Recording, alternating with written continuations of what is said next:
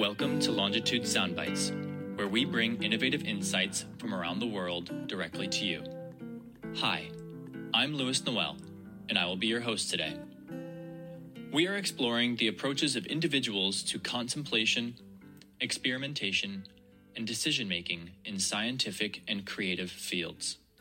For this episode, I had an opportunity to speak with Dr. Roland Pettit. Roland is a physician-scientist with experience in venture capital. Previously, Roland was an MD-PhD student at Baylor College of Medicine and an MBA student at Rice University. I was interested to learn why he earned multiple graduate degrees, so we started our conversation with that before diving into how science is funded.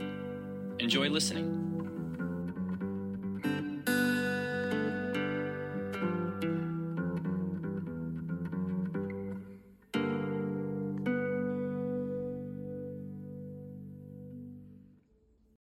You studied biophysics as an undergraduate at Duke University, then went on to Baylor College of Medicine, where you earned an MD and a PhD in bioinformatics and artificial intelligence.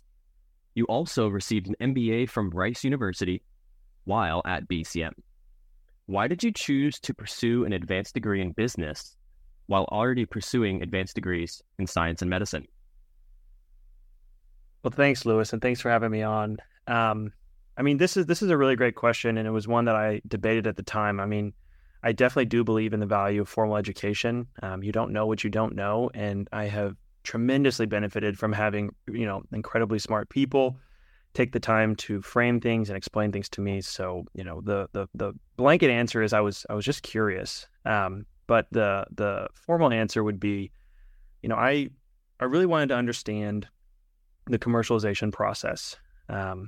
I had, at that point, this was 2019 when I was considering it. I started in 2020, but I had done a good amount of medical school and PhD graduate school, and I had seen a lot of interesting innovation potential, both in science and medicine during training, both certainly in med device coming to market, but when I started the PhD, frontier science and its clear applications to both human health or agricultural science, et cetera.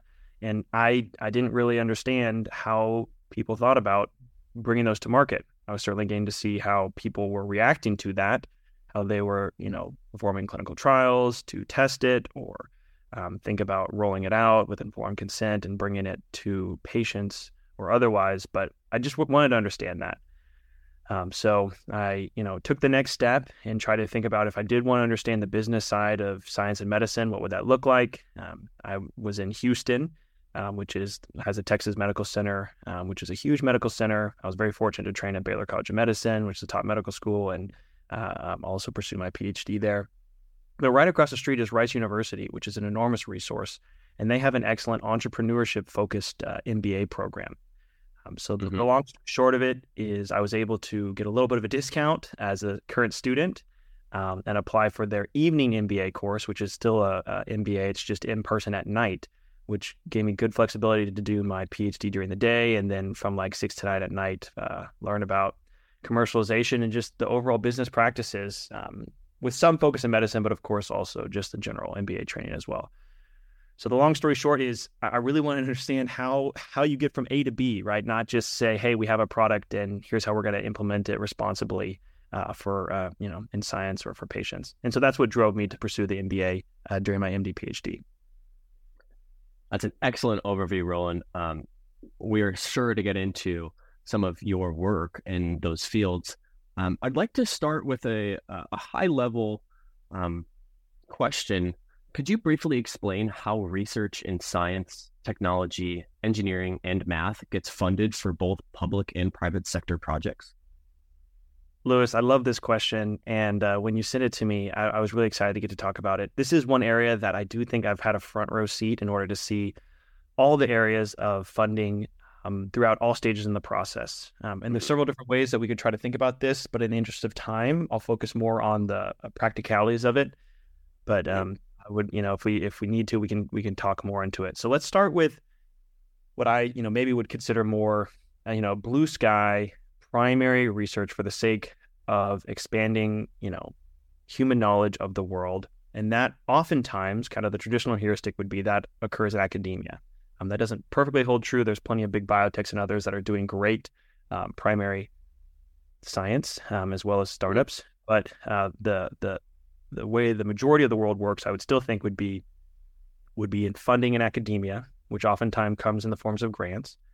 Mm-hmm. Then there is commercialization stage funding, which is kind of the bridge where you've got a partnership between academia and industry for some sort of commercialization with the two working together. Then there's return on investment models. So this would be kind of debt-based financing where you might get a grant that has some, requirement to pay back the capital plus a little bit of interest. And then, of course, there's another area that I'm particularly interested in, which is venture capital and private equity, where you're actually going to commercialize a product fully and sell a piece of a company in order to realize its value. So let's briefly touch on each of these if I can. Sure. So starting in academia, right, this, in theory, provides one of the avenues for the greatest degree of research freedom, where academics could do primary research on fundamental problems without having to be focused on some near-term milestone of translation of that science or commercialization of that science. This is just science for the sake of science. And that, if there's no necessarily immediate material realized gain, is primarily funded through the government, honestly, or individual kind of institutions like the American Heart Association or others, right? And the way that works is through grants. These are federal grants delivered through individual agencies. So as part of the congressional budget, Congress will pass certain amounts of taxpayer-funded dollars that can go to the National Institute of Health, the NIH, the National Science Foundation, the NSF, or defense-specific organizations. And based off of where they put money allocations is where those grants can fund research in those areas, right? So the NIH is divided up into several institutes. The biggest would be the National Cancer Institute, NCI, but there's all sorts of institutes for pretty much any amalgam of interesting processes. There's one for kind of biomedical engineering. There's, one NHLBI, heart, lung, and blood. But basically the idea is taxpayer funding goes to these institutes, goes to these kind of, so would go to the NIH or the NSF, goes to one of their institutes. And then those institutes receive grants from academia saying, hey, I would like to pursue research in this space.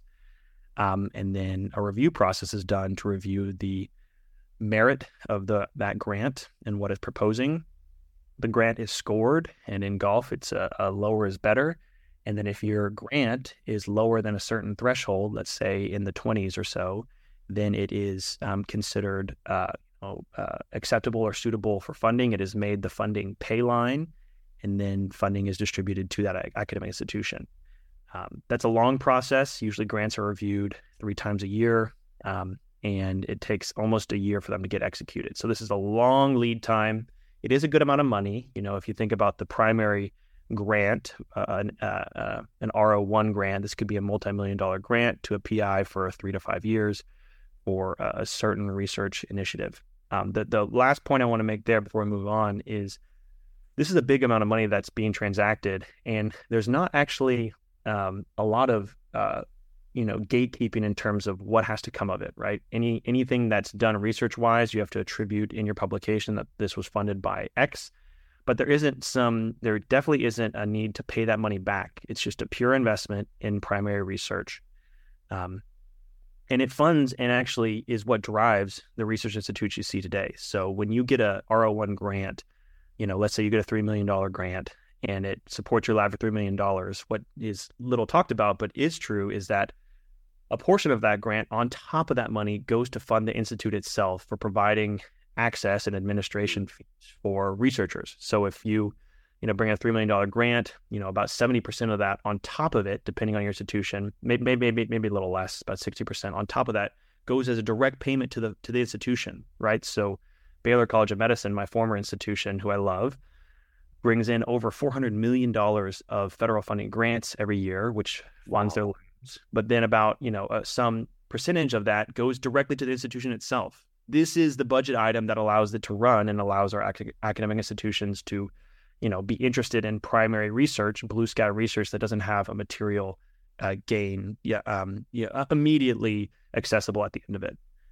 So that's part one. So that'd be funding in academia with grants. Next would be these commercialization stage fundings. There's a little bit of a bridge between here where we're still in the world of grants that you don't have to pay them back, right? They're still primary investments in science without some sort of debt or equity-based commitment. So these are what you might know as the STTR, SBIR grants. So these are like small, technology transfer grants, et cetera. And so this is usually where industry and academia have partnered up. Usually industry leads these grants where you'd have, and I've been a part of several of these. We've raised a couple $1 million through this avenue. But the idea is you're saying, hey, there is some technology that's worth pursuing and has clear market potential. And so you pitch the same organizations. This is still taxpayer-funded dollars. It's still the NIH, the NSF, or others. And you say, hey, we've got this. We see this technology that maybe is housed in a university based off of their, IP portfolio, and we want to take it to market. So we're going to write a grant, similar structure. You still have your 6-page, research strategy and aims, but you also add a 6-page kind of market commercialization strategy of saying, here's how we're going to bring it to market. And if you win one of these grants, it could be, they have like phase 1 grants, which is really, smaller grants, $250K type grants for prototyping or initial kind of proving out your thesis. And then those can enable phase 2 grants, which would allow you to fully commercialize the product. And this is an exciting avenue because it provides really cool opportunities for, small startup companies to be able to pay, big academic research institutions to have access to either their technology or some of their researchers on a part-time, grant-funded basis to, commercialize this together. And we've leveraged that previously several times.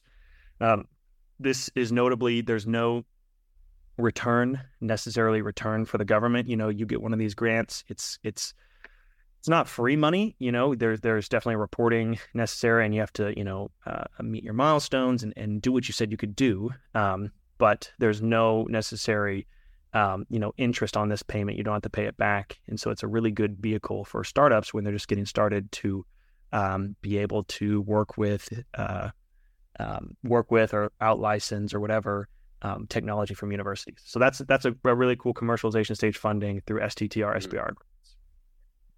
That one level up from that, I'm kind of, in my mind, I think of it as like our return on investment models.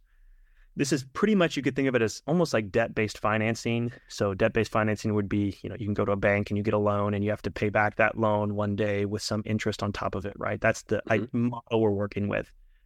I've worked in industry and I've consulted for a couple of companies, but specifically for a company in Inform AI, and we've used this before through the Cancer Prevention and Research Institute of Texas, right? So CPRIT is a kind of a state, local government-based organization, and they provide commercialization grants or what they call product development research grants in this similar vein, right? So in this case, it's still a partnership between industry and academia that industry is leading, and the CPRIT or whatever organization will fund that grant with some sort of kind of return expectation on the back end. These are still very favorable to the kind of the operators in the sense that the expectation is revenue based. So the investment that you get, let's say it's a couple $1 million, is an investment for you to take a technology to the market.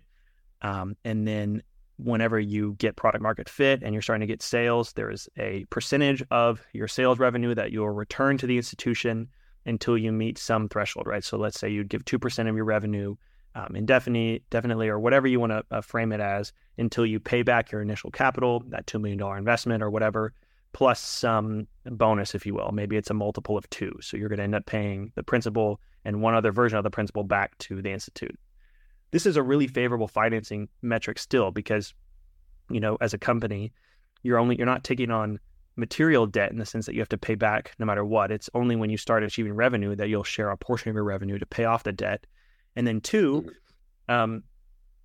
it's helpful because it's fixed in time, right? You're paying back a certain principal plus a bonus on that principal, and then you're done, right? There's no, this institution isn't on your cap table or capitalization table. They don't own a portion of your company. They don't get rights to, your revenue indefinitely. And so it's a really good vehicle to spur on initial investment as an early startup. So that I'm kind of putting in a debt-based financing category. It's one step up from just a pure, go, no strings attached grant, not no strings attached, but a go, no commercial return grant.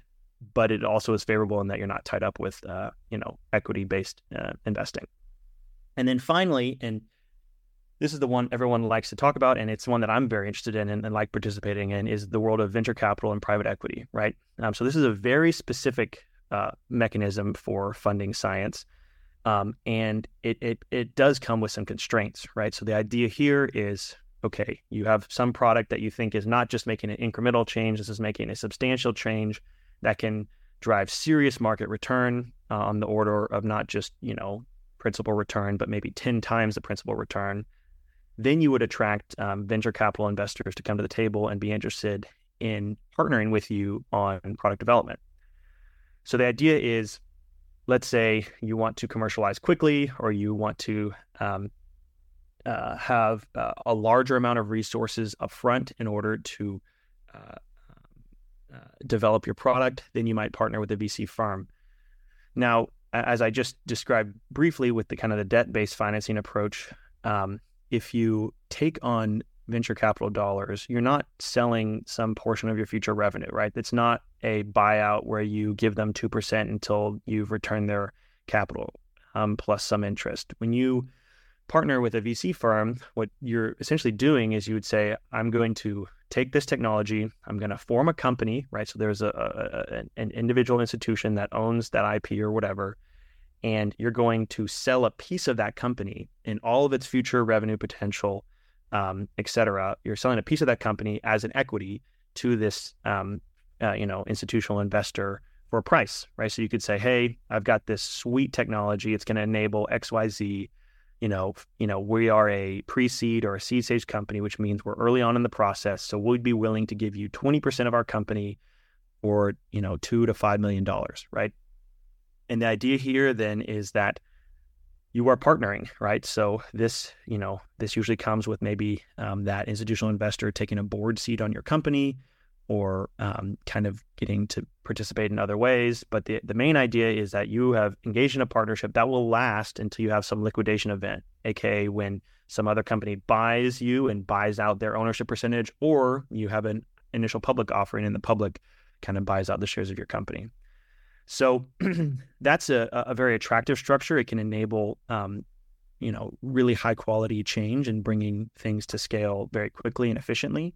But it does obviously come with the appropriate but material constraints of you're giving a piece of your company and its future success for the benefit of having that capital now, but also having often the partnership of that institutional investor at the table and all they can bring to the table in terms of their network or experience or ability to help shape your commercialization product, et cetera.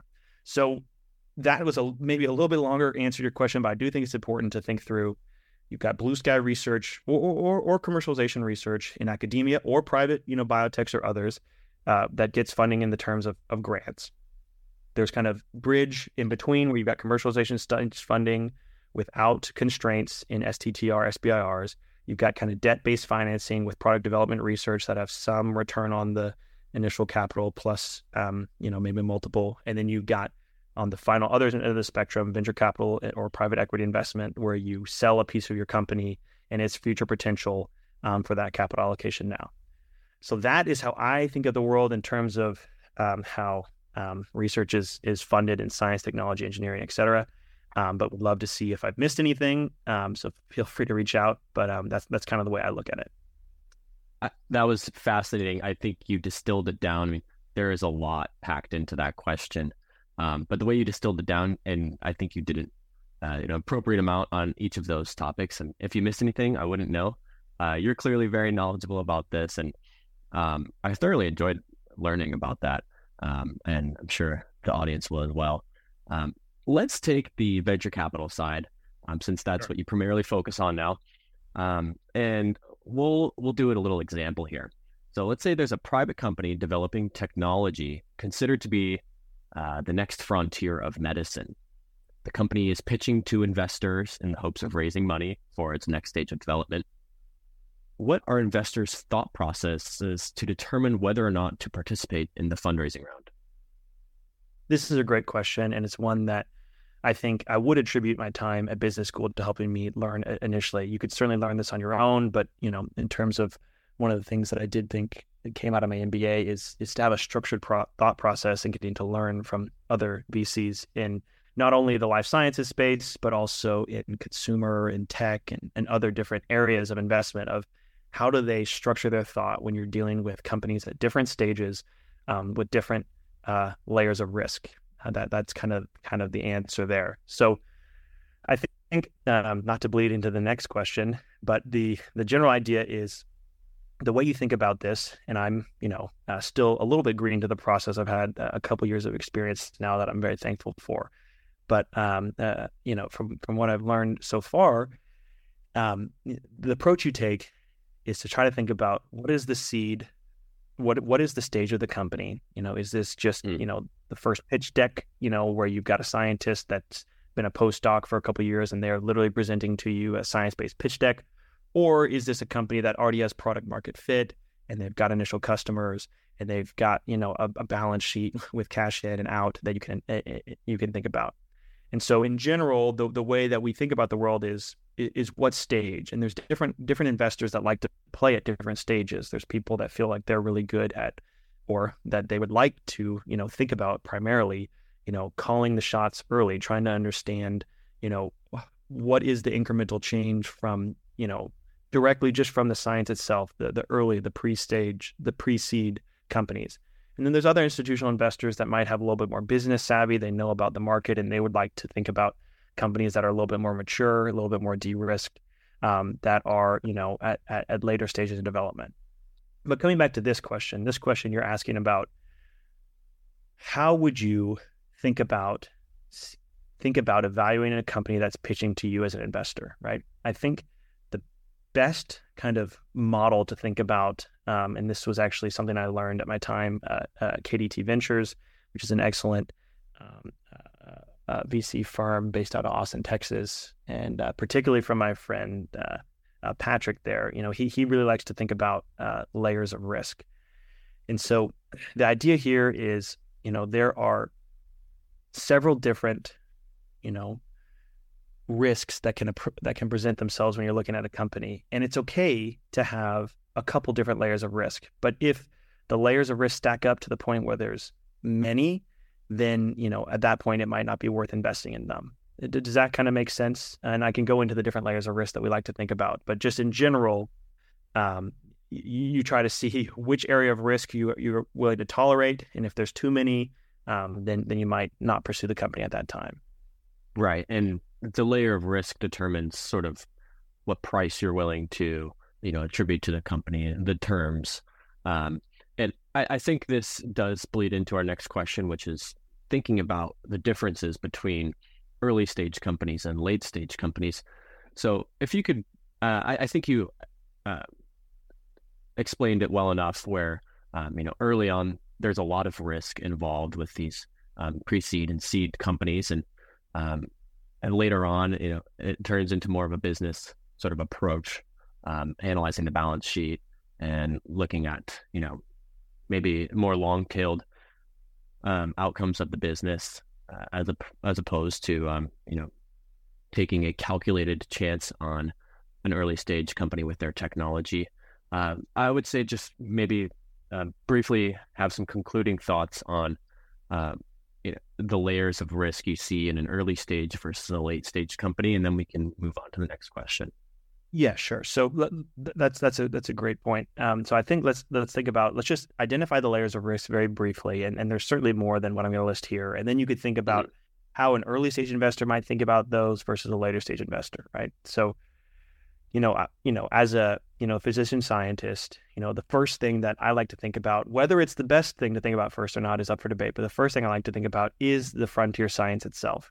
Is this technology going to create an incremental change or some sort of transformative change? I think, probably the first book or one of the first books a lot of people read when they're interested in, investing is 0 to 1. This is Peter Thiel's book that has some pretty good framing for what you might be looking at. Is this science going to just build upon additional technologies, or is it going to open up a new avenue for technology application there? And if it's the latter, that's where venture capitalists really get excited, because there's plenty of white space to work with there. Outside of that, is this an incremental or a transformative change? There's of course the layers of risk that some people like to think about. Porter's 5 forces. You can look that up if you're interested. That's a business school thing where you could think about competitors, new entrants, etc. But peeling it back, let's think about market viability and potential, right? Is there a market for this, right? There's tons of great science, and tons of great science that could lead to small companies that would make founders a lot of money. But is there a big enough market to where you could sustain venture style returns, right? People think of this differently, but if you're going to be a seed stage investor, and you're going to put in a $2 million check, are you going to get out, 7, 8, 10 times that amount when this company liquidates down the line in terms of either an acquisition or an IPO? If you can show that you're going to get these, enormous returns, and some people even think bigger. Some people will argue that if you're going to put in, capital into a fund, that investment should be able to return the entire amount of your fund itself, and that's a little extreme, I think, but some people really feel strongly about that.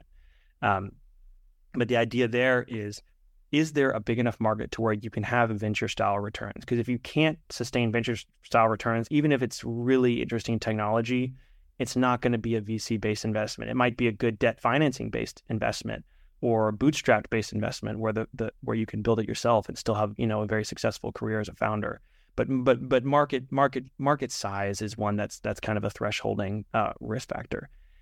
Number two, so in the way I think about it, incremental change, just the thresholding. Is there really a market here? And then 3, and I weigh this pretty highly, is team, right? I mean, definitely. Is this the team? Like, even if it's a killer idea, is this the team that's going to go execute on it? And sometimes, I'm still, growing in my experience in the venture world, but learning from the experiences of others, and some I've seen myself. You might have a really good idea and maybe not quite the team you want behind it. Or the counter, you might have a fantastic team that has a good idea that might be able to be refined into a great one. And so having a killer team, this is where, repeat founders or, being able to show some really strong moxie in terms of networking or otherwise can really help with your layers of risk there. Is this going to be a winning team? People, this is where, if we're going to focus in on kind of the frontier science-based approach and medical applications, there's a lot of focus on, product risk, right? And regulatory risk. Is this process, if you're going to build a drug, is this, change worth going through the, 10-year product development pipeline with, multiple phases of clinical trials? Is that really what we see, coming out of this, or is that going to not work? Is this a product that has to go through the FDA that has no predicate, and it might have difficulty getting through? The technology and regulatory risk is another one. And then last one I think worth mentioning now is the competitive landscape. I think there's certainly a fear of missing out that does, even if you're aware of it, it's hard to not be influential when you're thinking about a company for investment. But what is the competitive landscape? Who's investing in these areas and what do their companies look like? I think, I personally like to think of, I don't know if you've seen the kind of the image from, I don't know, one of the late 2000s Olympics where you got Michael Phelps and his competitor, swimming forward, and just because their competitor looking straight next to you, that's right. Yeah. He took a second to look to the side, and Phelps ended up winning. I mean, I'm sure there's plenty of examples of the otherwise, but I do think about that. Just because there's competitors in your field doesn't mean that this can't be the winning take, especially if sometimes the second to market, maybe has an advantage in terms of, not having to do all the legwork of regulatory compliance and otherwise, and they can just get to work. So there's problems with that, but certainly it's worth appreciating the competitive landscape. Who has what is the funding stage of these companies? What are they working on, and where do we fit in, and where can we win? So just taking a step back, is this an incremental change? Is the market there? Is this the winning team? What are the layers of risk for technology development? Regulatory development, and then who else is out there in the competition. And that's a pretty good initial take for the layers of risk. Now, very briefly, in terms of stage of development, as we mentioned, if this is and just to, I don't know who all the readership is here for the podcast, but just when we think about the stages of development, when you first start a company, if it's just, you and your friends or your co-founders or whatever, and you put a pitch deck together, that's often, what's termed as a pre-seed investment, a pre-seed company, a pitch deck and an idea, right? Once you maybe have a little bit of a technology or you've de-risked it in some specific way, then you might have a seed stage company where you're saying, hey, invest in this technology, this IP, this team, et cetera. The stages build to where, people think of Series A, depending on your what kind of field you operate in. Series A is where you have a product and you have some initial product market fit that you need, funding to go fuel that, drive that going forward to, get additional customer traction or to enable whatever next stage studies you want to go through. And then it builds from there according to the alphabet. You've got Series A, B, C, D. And, those later stage Series D, E, and F, those are seen most in kind of, I think, tech-based companies or some consumer-based companies where you have, Salesforce type companies where you're having some, B2B SaaS thing, and that's where you end up having these indefinite, private financings into the Series D, E, and F later before you get to an IPO because you're waiting for the right time to really take it to the public market and liquidate all of those previous investments. So with that framework in mind of seed to, series whatever before a public offering, the early stage investors pretty much operate in this pre-seed to Series A. Some can reach into the Series B, but mainly pre-seed to Series A. So these are $100,000 checks to maybe, a couple million to maybe tens of $1 million checks. That's kind of the seed stage investors, right? And then the late stage investors, the Series B and on, these are, usually multiple millions of dollars of checks that you're investing in later stage companies to really just fuel their actual, business execution. So with that in mind, the appetite of an early stage investor is going to be totally different from the appetite of a late stage investor, right? So at the early stage, you're really thinking about team, right? You've got some product that you've got some tech that you think is enabling, but really all you're betting on is that this is the right team that's going to go kick down the brick wall and bring this to something, right? So early stage investment, you're really thinking about the team. You're thinking more about the market potential versus the current market fit. There's no way that you can do like a discounted cash flow or try to like estimate potential earnings. Like that's all kind of, fuzzy nothing at this stage, right? So really you're just trying to scope the market and say, hey, this is the market for, radiation oncology delivery in the US. Here's the product codes. Here's what we can see potentially happening in terms of, if you brought this to market and captured X percent of that market, we would have, enough money there would be enough money to value the company high enough that we would get the returns we want right down the line. It's kind of back of the envelope. You can use market comparables. You could say, hey, in biotech, that's a really good example. These stage companies with these, single assets are able to generate X upon whatever. And then you can, gauge or estimate or even do some modeling. But oftentimes you're thinking about the overall market rather than market fit at the early stage. And then, the other things would be, early stage investors really have to be, able to sit with their investments for a longer period of time, especially in the life sciences, especially in biotech, where, you're going to have to go through multiple stages of clinical trials, et cetera. Early stage investors are usually thinking more on the in life sciences, 7, 8 year, 10-year time horizons to get that return on their investment, while later stage investors maybe is the opposite. And so those would be, and then regulatory pathway uncertainty. So certainly the idea that early stage, there's going to be a lot you have to figure out. You have to figure out maybe how to license and take the IP out of a university. You have to figure out how to get it regulatory approved, right? These are layers of risk that an early stage investor might be more willing to take on. Flip that to the later stage investment, right? Later stage investors don't really want any of that, right?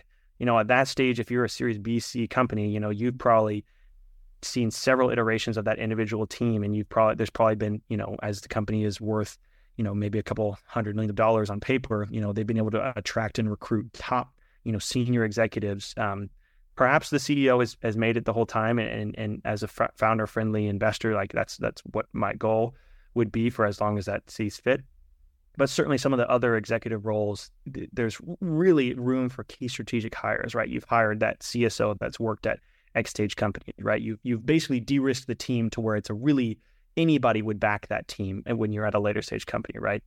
At that point, later stage investors are also looking for detailed financials and projections. This is where the MBA type stuff really does kick in terms of, detailed financial analysis, right? Looking at revenue, looking at burn rate, looking at areas for optimization there. That's the concern of the later stage investors, as I've seen it. I've never been a later stage investor, so this is just my understanding of it from business school and just being around the industry and trying to prepare companies to go through those later stage investments. But the later stage investors, they're looking for like a shorter time horizon, right? They want a clearer exit strategy to where if they're going to put in tens of millions of dollars, they might not be looking for a 10x, investment, a 10x return at that point.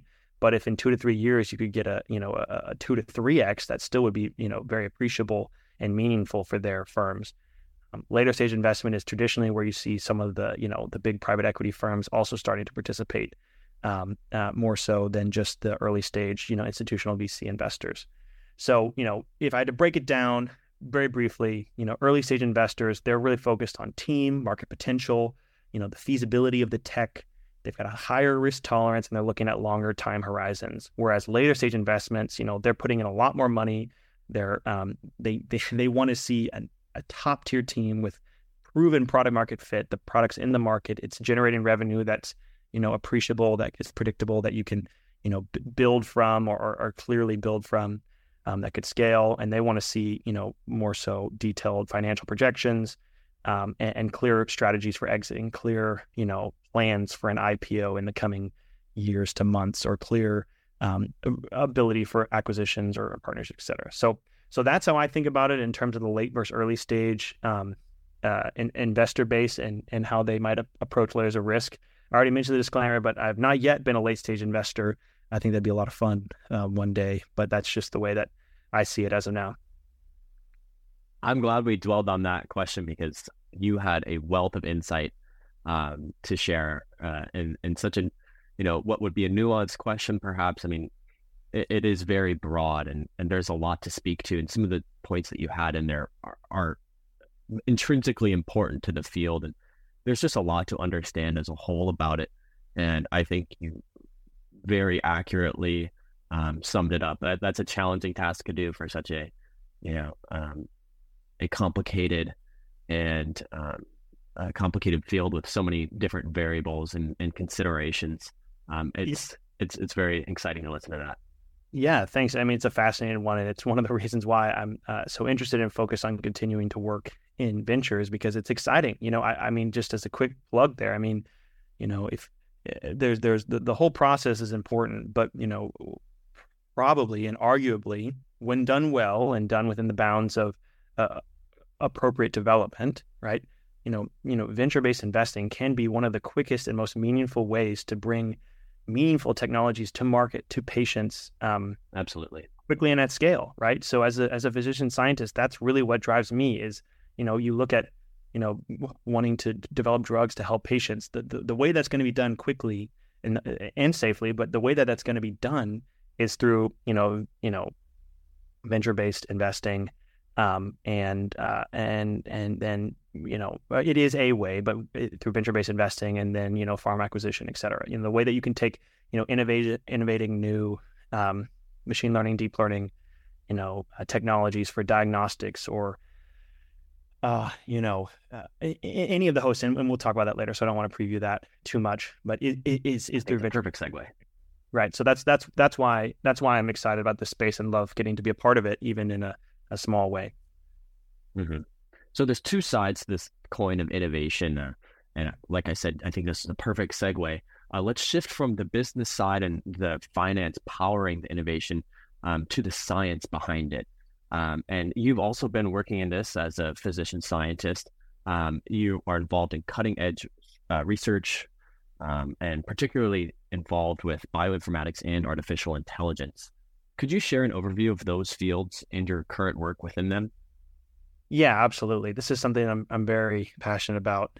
For context, as you mentioned, I did my PhD in quantitative and computational biosciences. This was focused on several different subfields, right? So I got to touch and be meaningfully a part of bioinformatics, computational biology, machine learning and deep learning, and particularly my PhD thesis focus was focused on the world of statistical genetics, et cetera.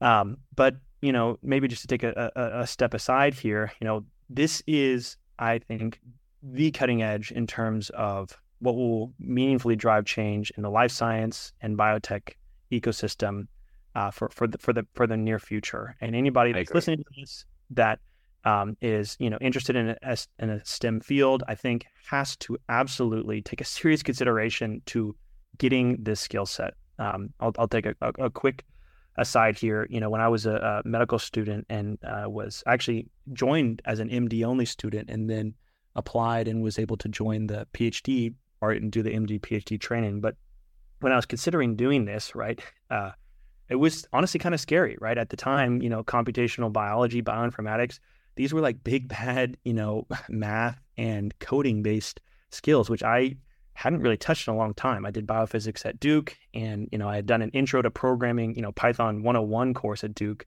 and I had a little bit of math background. I had done linear algebra and all that through my biophysics, but that was like I guess 5 years ago at that point when I was applying to the PhD program, and so it was kind of scary. And I'm just trying to think about my reflections there, and if I could encourage anybody looking at that field, right? It was unbelievably worth it, right? My journey was that I had to put a little bit of elbow grease, learn how to code. Learn statistics, learn these bioinformatics pipelines, physics-based approaches to understanding protein folding or whatever. All of that was fascinating and a little bit of an uphill battle, but very exciting and totally worth the time spent, right? It has enabled me now to sit at the seat of, being able to utilize the top technological advances for anything I want, right? I'm currently getting to look at, certainly through some of my consulting work, I'm getting to look at, applying, deep learning for all sorts of very interesting, health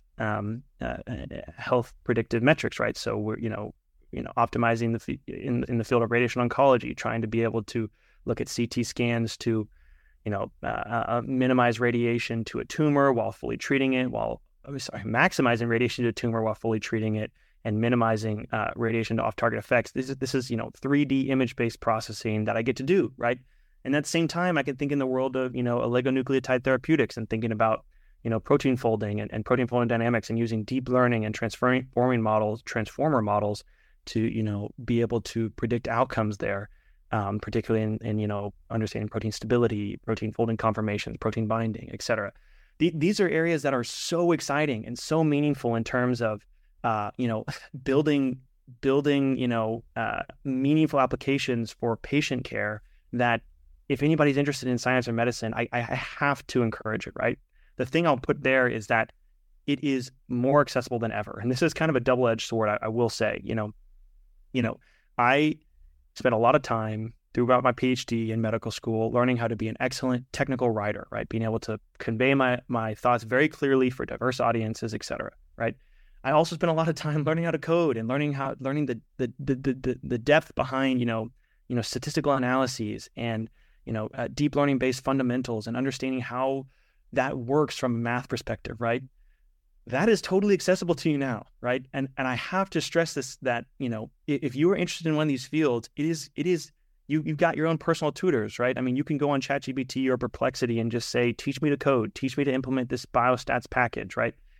Anything you're interested in doing, you've got your own personal tutor to where this is a much more accessible field. And I would encourage anybody, even without a math or physics-based background like I had, to learn about it. And of course, you'll be responsible and need to understand that, but you can learn it in a much easier way. And so, several examples of that I still use is, if there's a biostats, piece of code that I'm trying to understand, now in R, you can use the get anywhere code prompt and get the whole, package, put it into ChatGPT and say line by line, teach me what's going on here, right? It's very effective for education, understanding the statistics, the approach. And so I'll get off my soapbox here, but I do want to say that, I am getting to be involved in cutting edge science research and venture companies, and it's very satisfying, especially with the idea of bringing some of these products to patients ultimately.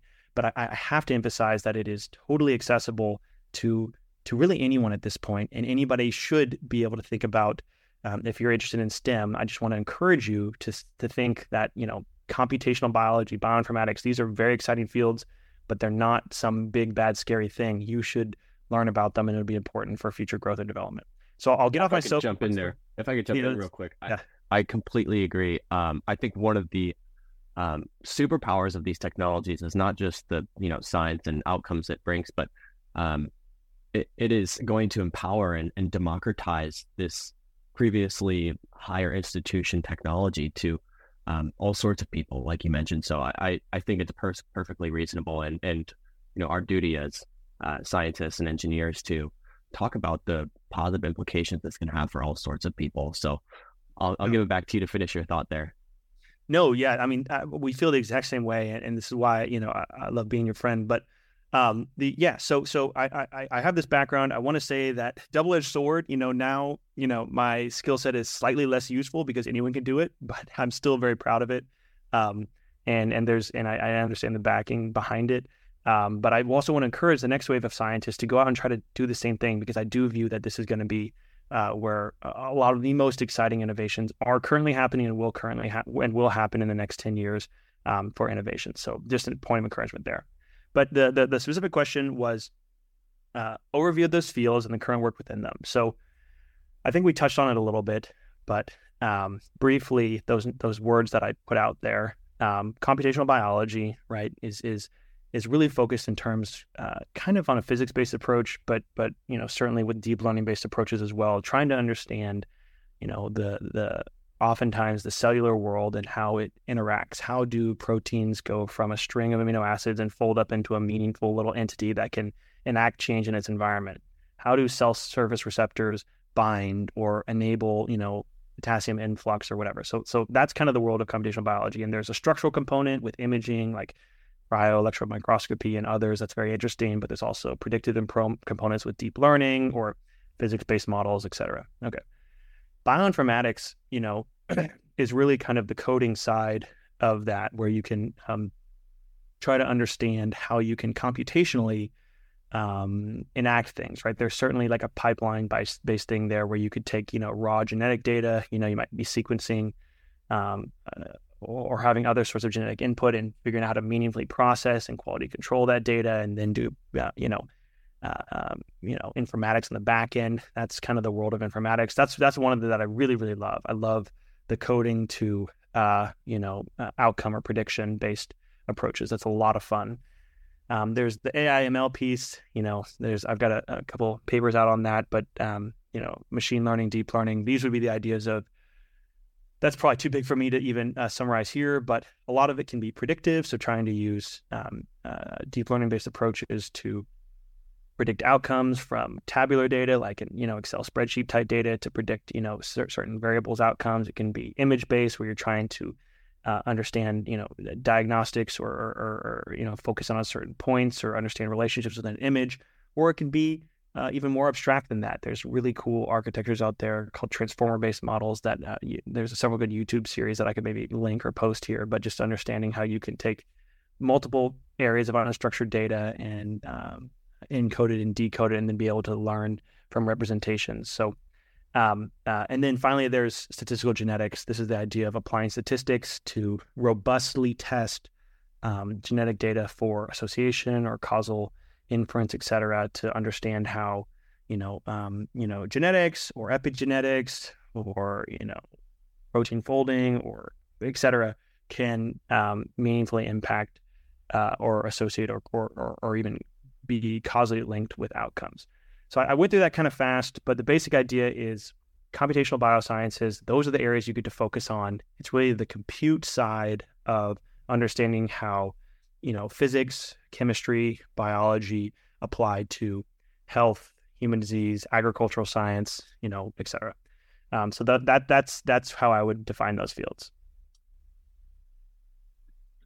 Very well done. I think that was a great overview. you clearly have a lot of ideas about this space, and your formal education certainly has powered that. For example, you recently gave a fascinating TED-style talk about organ transplant decision-making processes. Could you share your process for contemplating ideas and preparing talking points that resonate with diverse audiences? Yeah, sure. And thanks for looking at my LinkedIn and finding that talk. It was a lot of fun to give. For context, one of the projects that I've consulted on pretty extensively, and one of the ideas that came out of medical school that I pursued and pitched several times and got the STTR kind of commercialization grants for, is for improving informatics within transplantation, right? And the one-liner there is there's a lot of really high-quality data that clinicians are integrating on their own as individual data points, and they could be meaningfully integrated into robust, accurate, outcomes-based variables for consideration at the time of transplant, right? If we could predict, waitlist mortality more accurately, if we could predict transplantation graft survival outcomes, if we could predict length of stay, if we could predict the risk or the likelihood that this organ will be discarded, then that information would be helpful, perhaps, to have as a high-quality granular decision metric with its variance, so its confidence interval for a clinician to appreciate when they're trying to, match organs with recipients, right? So that's a really fun problem. It's a very complicated problem that we've been working on for several years, but I love getting to work on that one. But the basic idea here is I was invited to give a TED-style talk. It wasn't TED-style talk to the kind of the transplantation main conference this past May. And part of that is that they hired a coach to help me prepare this talk, which was unbelievable experience, right? They hired a coach that does all the TED-style coaching as well to help walk me through what that process might look like. And there's a few pieces of feedback that I'd love to share here just for anybody that's trying to prepare a talk. The first thing was, I had to think about who my audience was, right? I've looked at the technical details of this problem. I've talked to just friends and family and neighbors. And so I've, kind of over the years gotten a sense of what resonates with different people, what are people interested in. But the first thing, whenever you're going to be talking, is to try to think about who your audience is, right? For this podcast, I was trying to think about, this is probably a lot of individuals interested or already in STEM fields, thinking about commercialization, et cetera. And so I've hopefully tried to tailor that to this particular audience, right? And that's the first piece of advice, is just try to think, who are you talking to? What do they understand? What don't they understand? I truly believe that there's not that big of a difference in anyone's intelligence that you're really talking to. So it's really just about getting people up to speed and trying to help them quickly get through the key points of information so that they can be at the same understanding and then think through rationally what might come next. So when I am contemplating ideas and preparing talking points that would resonate, you try to think who your audience is. Second is you got to start with a story, right? If, I didn't hear, I guess I told you a little bit about my story, but if you're going to try to draw somebody in, you want them to relate. So either a personal story about you, in this case, I think what I focus on, and you can watch that talk if you want, was just trying to understand what my background is, why I'm particularly interested in the problem of transplant informatics, why I think that could drive incremental change, and why I'm personally invested in it. These would be the piece of information that should be intentionally thought about and conveyed very simply, right? The other thing would be to use analogies, right? A really good analogy can totally drive your point home. In the case of transplant informatics, we settled on the analogy of Google Maps. So the idea would be saying, hey, we didn't really know we needed maps or Google Maps or whatever you want to use. But as soon as we had it on our iPhones, people loved using it, right? It didn't stop us from, charting out our own course in the head, but it gave us real-time information of what different courses might look like in terms of time to get there, traffic, problems along the way. And it would be updated in real time, right? If new information came to the table, it could give you a new route that you might not have thought of before, because that might be the most appropriate route given the different considerations, right? The other piece of information, that analogy that was helpful, was that you still stay in the driver's seat. Google Maps isn't driving you there or picking your route. It just is giving you the most up-to-date real-time information for your consideration in your decision-making to get from A to B, right? This was the analogy that we thought would resonate really well with the clinicians in the room. because they would be able to think, okay, providing an information dashboard with high quality granular decision metrics that integrate all the data available would be helpful to help try to understand what's the best point from A to B, which organ goes to which recipient, while it still keeps them in the driver's seat of making the ultimate decisions and provides insight into how those decisions might be made. So that's maybe a little bit too far into the weeds of that particular presentation, but the idea holds true of a really good analogy can really help bring a diverse audience with different, technical backgrounds to the same place in terms of understanding your problem and why you're interested in it.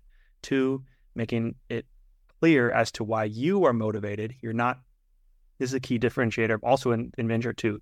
You want people to understand that you're a missionary, not a mercenary, right? You would work, whether it's true or not, you would work on this problem for free, even if it was just you, because you want to see it come to market, whether there's a commercial incentive or not.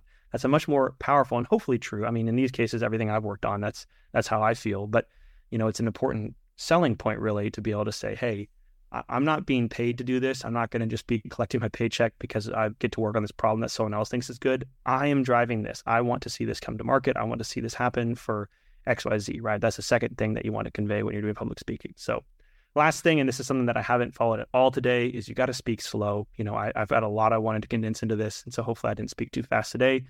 But when you're giving a formal presentation to an audience, right, it is never a problem to have a pregnant pause and to speak slowly and to let people think through what you're going through and what you're presenting to the table, right? And so speak slow, think through your audience, have a story or analogy. Those are the things I think about when I'm doing public speaking. And that's what this coach was able to imbue in me. So I really got to give credit to her. So that was excellent. Thanks for sharing those, Roland. Those are certainly tips I think we all can implement. I certainly will. I really like the analogy, how that can drive home. And the Google Maps one was really, really good. Like when you said that in the talk, I immediately grasped it. And I think that's an excellent way of, helping to have a diverse audience understand the point you're talking about. And you seem to be talking at a fine speed for me. I mean, this is complicated material that I may be more familiar with than my audience. But you don't seem to have much trouble with the words coming out. But is there ever a time when you experience difficulty putting your ideas into words? And is there a structured or creative process you follow to break through writer's block?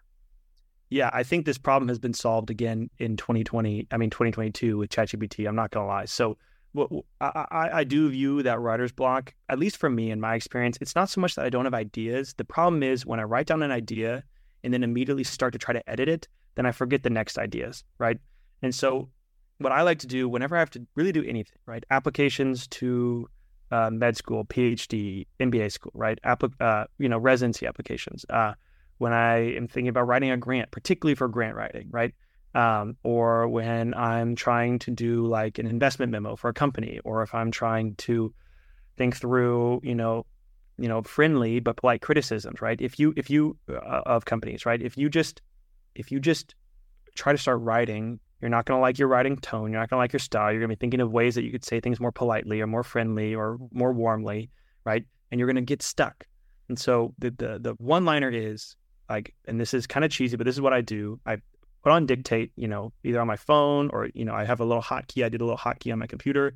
I put on dictate, I open up a Word document. I just close my eyes and I just try to answer the question, right? I try to write it all out. And I just kind of word vomit. I don't care about grammar. I don't care about structure. I just do it. And then ever since 2022, I just copy that into ChatGPT and say, structure my thoughts, right? I just literally say, structure these thoughts or edit for grammar, edit minimally, edit for clarity and content, whatever it is.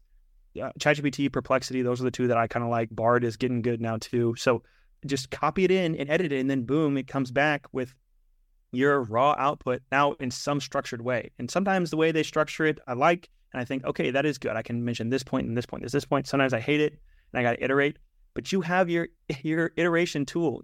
Previously I relied on friends, family, and parents to do this, where I would send people texts and just bother the heck out of them saying like, hey, can you edit this email? Emails is another one. Can you edit this email? Can you edit this paragraph? I've got this grant. Can you look at this, whatever? And that was high quality feedback, but it took time, right? I could sit there with Bard, Perplexity, ChatGPT, and just edit for hours and just say, iterate. And so that's what I think is the key to writer's block. Close your eyes, hit dictate, word vomit, right? And then say structure my thoughts, and then go from there. And then you've got stuff on the page. It's much easier to write when you've got stuff on the page, because then you're editing, you're not creating new content. So that's my thing I would hope to share, and I think that it works for me, and I hope it can work for some other people too.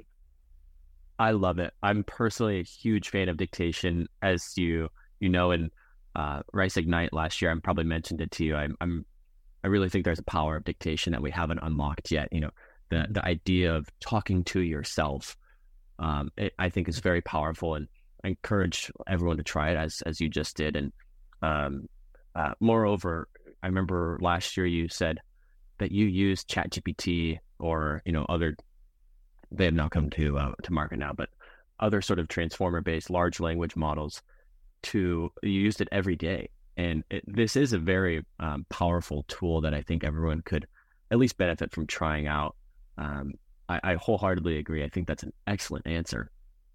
Yeah, the last thing I'd say there is I think maintaining a healthy and active network is incredibly important. People in social capital is the best thing that you can maintain and should be protected and also intentionally maintained. And every interaction you have with people is kind of building that. And so I don't see why. I mean, every email I write, even no matter how small, I put in ChatGPT or Perplexity or Bard, and I just say edit for grammar and clarity, or I say make direct, polite, and warm. Just to be succinct, but just to have that little bit of sophistication. It's free. It's like, why not? It takes an extra 10 seconds, and all my emails are really polished, I think. And it just conveys a sense of sophistication and caring with who you're talking to, right? So I do use it every day. I mean, I like max out the limits on GPT-4 all the time, just because I'm like, edit this. I just want to be constantly investing in that, not social capital, but just professionalism in working in my environment with other people. I want to convey that and kind of give that respect or whatever. So I do think that more and more people will incorporate that into their workflows very substantially. Certainly. Great points. Let's do one more, maybe two. I really like 13. Yeah. One about inspiration. So let's do, it's tough. Do you want to do one more or both of those? Let's do them. Whatever. I've got time. All right, man. Let's jump into 11. Gut instinct or intuition often hold on a sec. Trying to think if I need to structure this better. I'm just gonna say it. It doesn't really particularly need to segue. Some of our other ones don't have it. Gut instinct or intuition often contrasts with calculated, well thought out decisions, yet both can hold equal value. How do you balance the use of gut instincts with analytical data in your decision-making process? Can you share an example where your intuition played a key role in a significant business decision? Yeah, this is a great question. And I think, there's some very public people that have made commentary on this effect. I did get my MBA, and I think it's a very valuable degree, but there's several notable people that kind of don't like MBAs because they think they bring too much structure or analytical processes to the table where it might not be justified, right? Not everything can have a discounted cash flow. And I think I see that, and I think that's there. But the point is maintained, right? When you are looking at tech that isn't well fleshed out, it's kind of inappropriate and it might bias your decision making to try to think too granularly about it, right? This is kind of why I like early stage investing as opposed so far. I mean, I haven't again done later stage investing, but I like early stage investing is because you get to be a little bit of an optimist, right? You get to believe, try to dream the glimmer of greatness for a new technology and try to think through, can this hold innovative, or incremental, more than incremental change to be transformative, right? That's fun. And sometimes that's more gut than anything else. You gotta bring data to the table and defend your position, but some of that is gut driven. And so I think those can be held in balance, and there's an appropriate use for that there to be an optimist, and to manually weight data rather than just objectively weight data as it's coming in terms of your own personal kind of hierarchization. An example of that was consulting for a company previously. It's still Inform AI, and we get a lot of different pitches in terms of companies or tech that people want to commercialize, right? And so the idea is, we're looking at informatics in healthcare, trying to use deep learning and machine learning to, enable high quality, efficiency, quality, safety, standardization practices in clinical care, right? That's a very niche product. And unless there's a market to drive it, there's so many different interesting technologies that aren't necessarily venture backable, venture sustainable. And we have to be a little bit judicious with our time, in terms of, what do we have time to work on and what do we don't.